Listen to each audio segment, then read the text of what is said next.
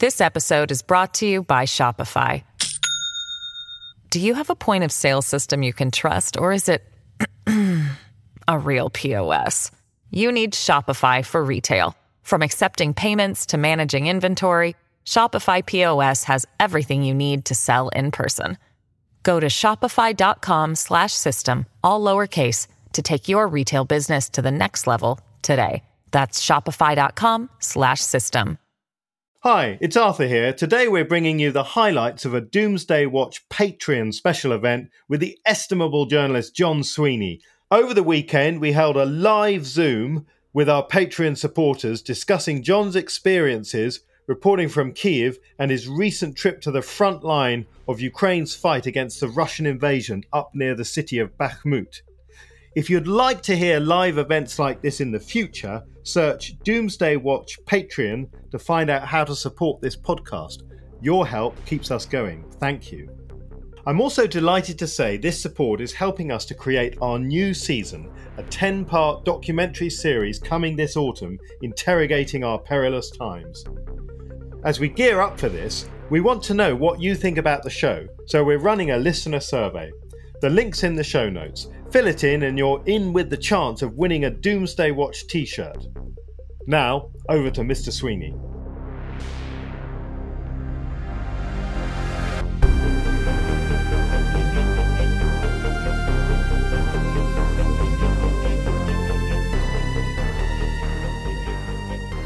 John, lovely to see you as always. The orange hat is still tucked onto the head, so that suggests that your head is still there. That's excellent. Show and tell. Got one.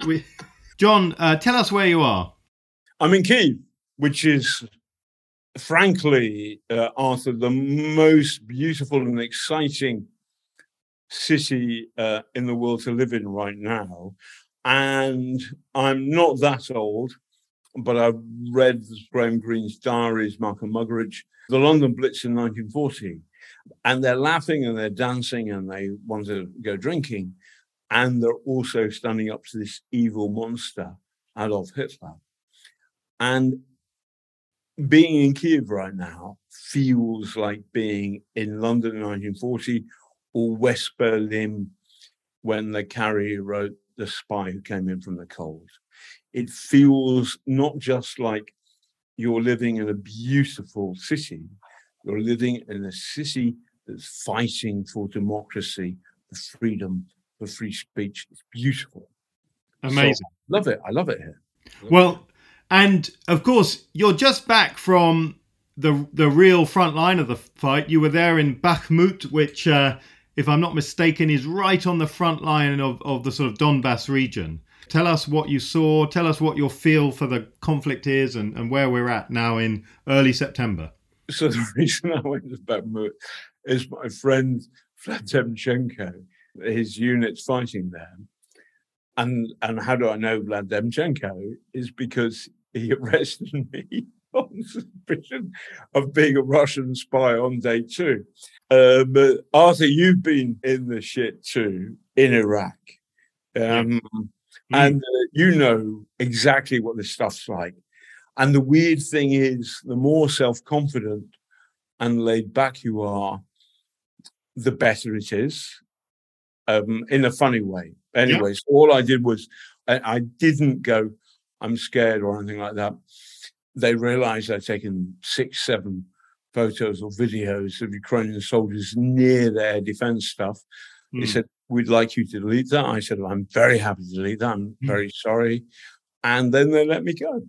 And that evening, I went to my flat and I said, I'm not in trouble, even though I was arrested for being a Russian spy today. The person that's in trouble is Vladimir Putin, because he hasn't sold this war to his people. I said it on day 2. I stand by that judgment. Yeah. You've now seen Vladimir Putin's war up close and personal in Bakhmut. What's it like down there? So the number one point is my pals. So Vlad takes me there with his friend Chris Occhicioni. Chris used to be some kind of photographer for the New York Times, for the great American major publications. Yeah. So on my first proper day, Bakhmut's noisy, it's on the front line. One of the places we went to was Patrice-Lubomba Street. And the western end is controlled by the Ukrainians. But also, I'm wearing my lucky orange hat. And actually, we're this close. So I say to Vlad, am I safe? And he said, yeah, you're safe. By the way, the spirit of the Ukrainian army is the best I've ever seen in my life. And I've been with the British Army in Bosnia in particular, where the British Army knew what they were doing was good and bold. Yeah. And right. And I, in particular, I love the Cheshire Regiment, the boys from Manchester and Liverpool, brave and streetwise. And when the Serbs, the Milosevic Serbs behaved badly, they would suffer because the Cheshire Regiment knew how to say, don't do that. Yeah. In a way that these people could understand. And this isn't Guardian editorial land. This is, okay, you're going to shoot us up. Then tomorrow morning, you'll find every single one of your lorry, if you're, you'll find you don't have any tires anymore. The boys are from Liverpool. Come on. But in Bosnia, they were like oxen with guns. Mm-hmm. However, I've also seen, let's be honest, I've seen the British Army close and personal in Bosnia and in Afghanistan and in Iraq and Kosovo. The German army in Kosovo, the American army in Iraq and Afghanistan, and the Russian army in Chechnya, Second Chechen War, and the Ukrainian army right now is the boldest and bravest, and their belief in what they're doing is right off the scale. And that's, I suppose, because they're defending their homeland against a fascist invasion, which doesn't happen very often. Yes. It feels like, everybody says, whenever I say it feels like being in London in 1940, when I talk about Kiev, and I said, so what was it like in London? I'm not like something else. But in reality, Arthur, one feels so proud to be in Kiev in 2022. One feels so proud.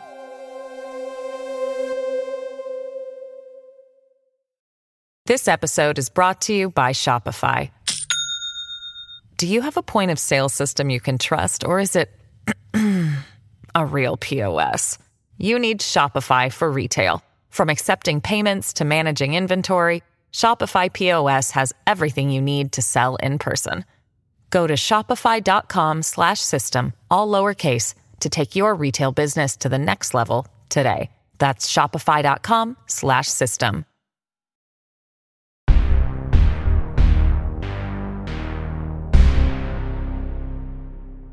I just wanted to hover a little more on the situation in Donbass, where you've just been.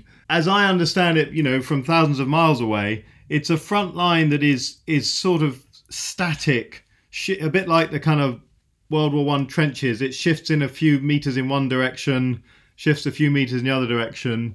So Russia's definitely not winning this war, but they're not yet being booted off the field of play, are they?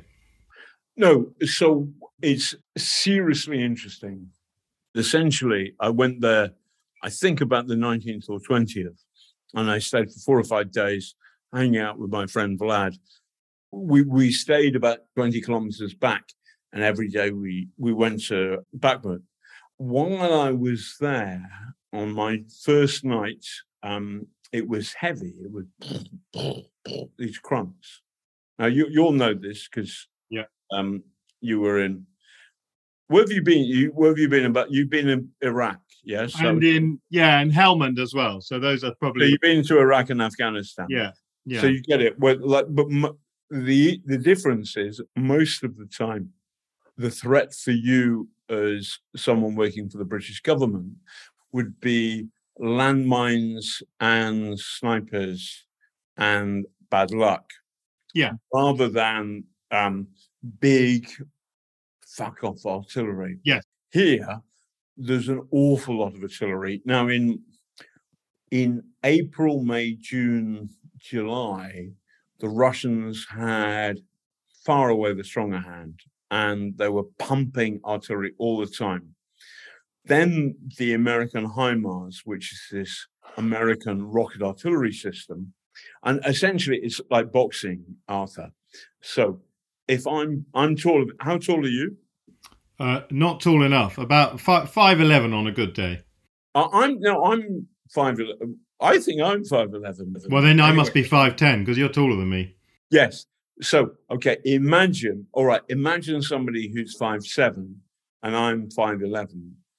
If I can hit him because my arms are longer, then and I can keep on hitting him and he can't hit me back properly. Yeah. This is what the American HIMARS rocket artillery system has given to the Ukrainians. Yes. And they have smashed multiple arms depots behind the front line. And that makes the Russian logistics. So when I rocked up in Bakhmut, the first night, it was heavy, a lot of stuff. It felt like Sarajevo.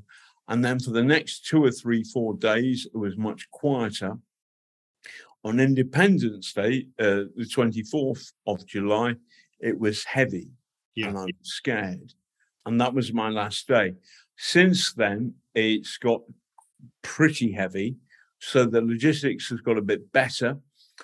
But nevertheless, all of the Ukrainian soldiers I met, they were extremely grateful that I was there doing my stories, telling their stuff.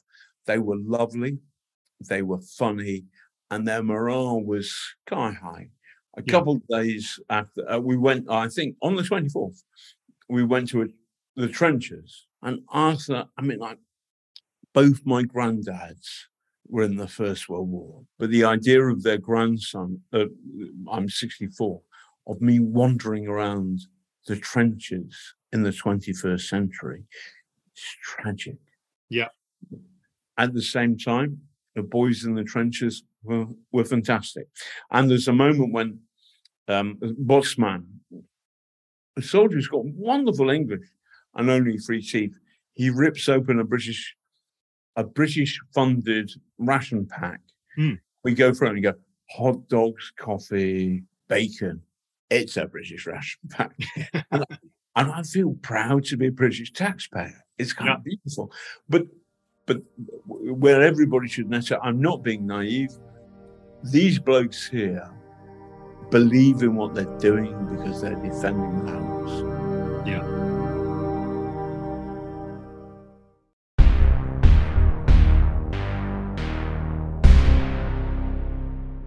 I definitely don't want to keep you from your supper and possibly a glass of something. So let's let's see if there are any questions. I think Jacob, can you help me? Jacob, who is our chairman here, or here we go. Yes. I see Philip Dorr has got a question in. Now, Philip, do you want to come in to the Zoom? Hello, yeah. I think we met in Hyde Park a couple of months ago. Beautiful and good. It's brilliant. Lovely.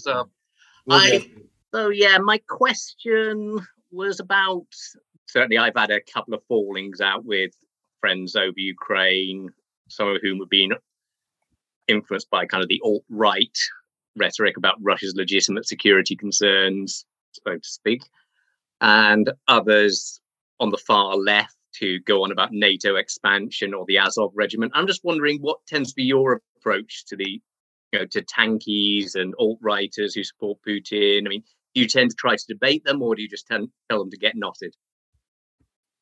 My view is that, for example, a lot of people are worried about the Azov regiment. Is a far-right regiment in Ukraine, but you should know that you have to get 5% before you can get elected into Ukrainian parliament. And at the last election, no far-right party made it. Zelensky is a moderate. if you're critical of him, it would be that he was too accommodating to the Russian side before the war. He's been brilliant afterwards. I don't need a ride. I need ammo. Good on you. But how you deal with the people in the West, I feel I'm wrong in that I'm not being aggressive enough. I'm not saying so. Vladimir Putin's killing machine rapes and castrates and kills children. Anybody who sides with Vladimir Putin or talks in a language which is effectively sympathetic for Vladimir Putin should have no house room whatsoever. Arthur, what do you think? People need to separate out the question about whether or not the politics of how the West has dealt with its foreign relations over a 20-year period, how that relates to whether or not the people of Ukraine have the right to fight for their own sovereignty. And that to me is a simple debate. As lots of people have obviously experienced, there seems to be some kind of overlap there, that you get people who will say, well, NATO expansion was handled in a bad way and that made Russia uneasy. Well, how was it handled? Fuck off. It wasn't handled in a bad way. In August 1939, Stalin and Adolf Hitler effectively signed a pact saying the Nazis can take Western Poland and the Soviets can take Eastern Poland, the Baltics. And George Orwell called this pact the midnight of the century. Yes.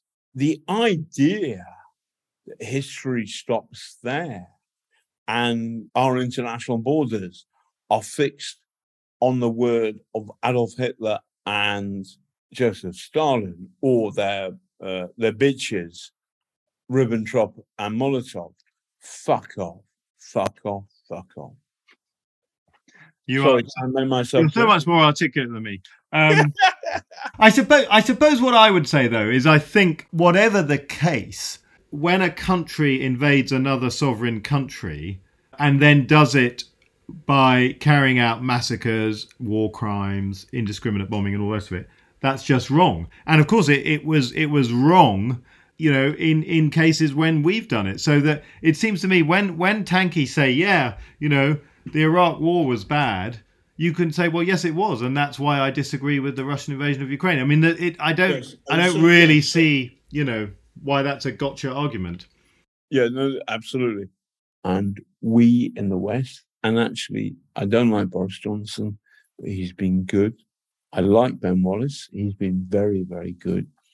But we are helping our Ukrainian friends defend democracy, and there is something completely beautiful about it. Hear, hear. I think there couldn't be a better message to end it on. John, thank you so much for joining us tonight from Kyiv. Goodbye, John. Love you all.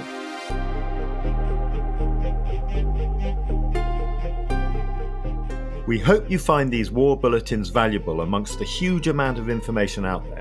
You can support us on the crowdfunding app Patreon. You'll get the shows early, ad-free, and help shape future episodes, all from as little as £3 per month. Just search Patreon Doomsday Watch or follow the link in the show notes. Thanks for listening. We'll see you next time.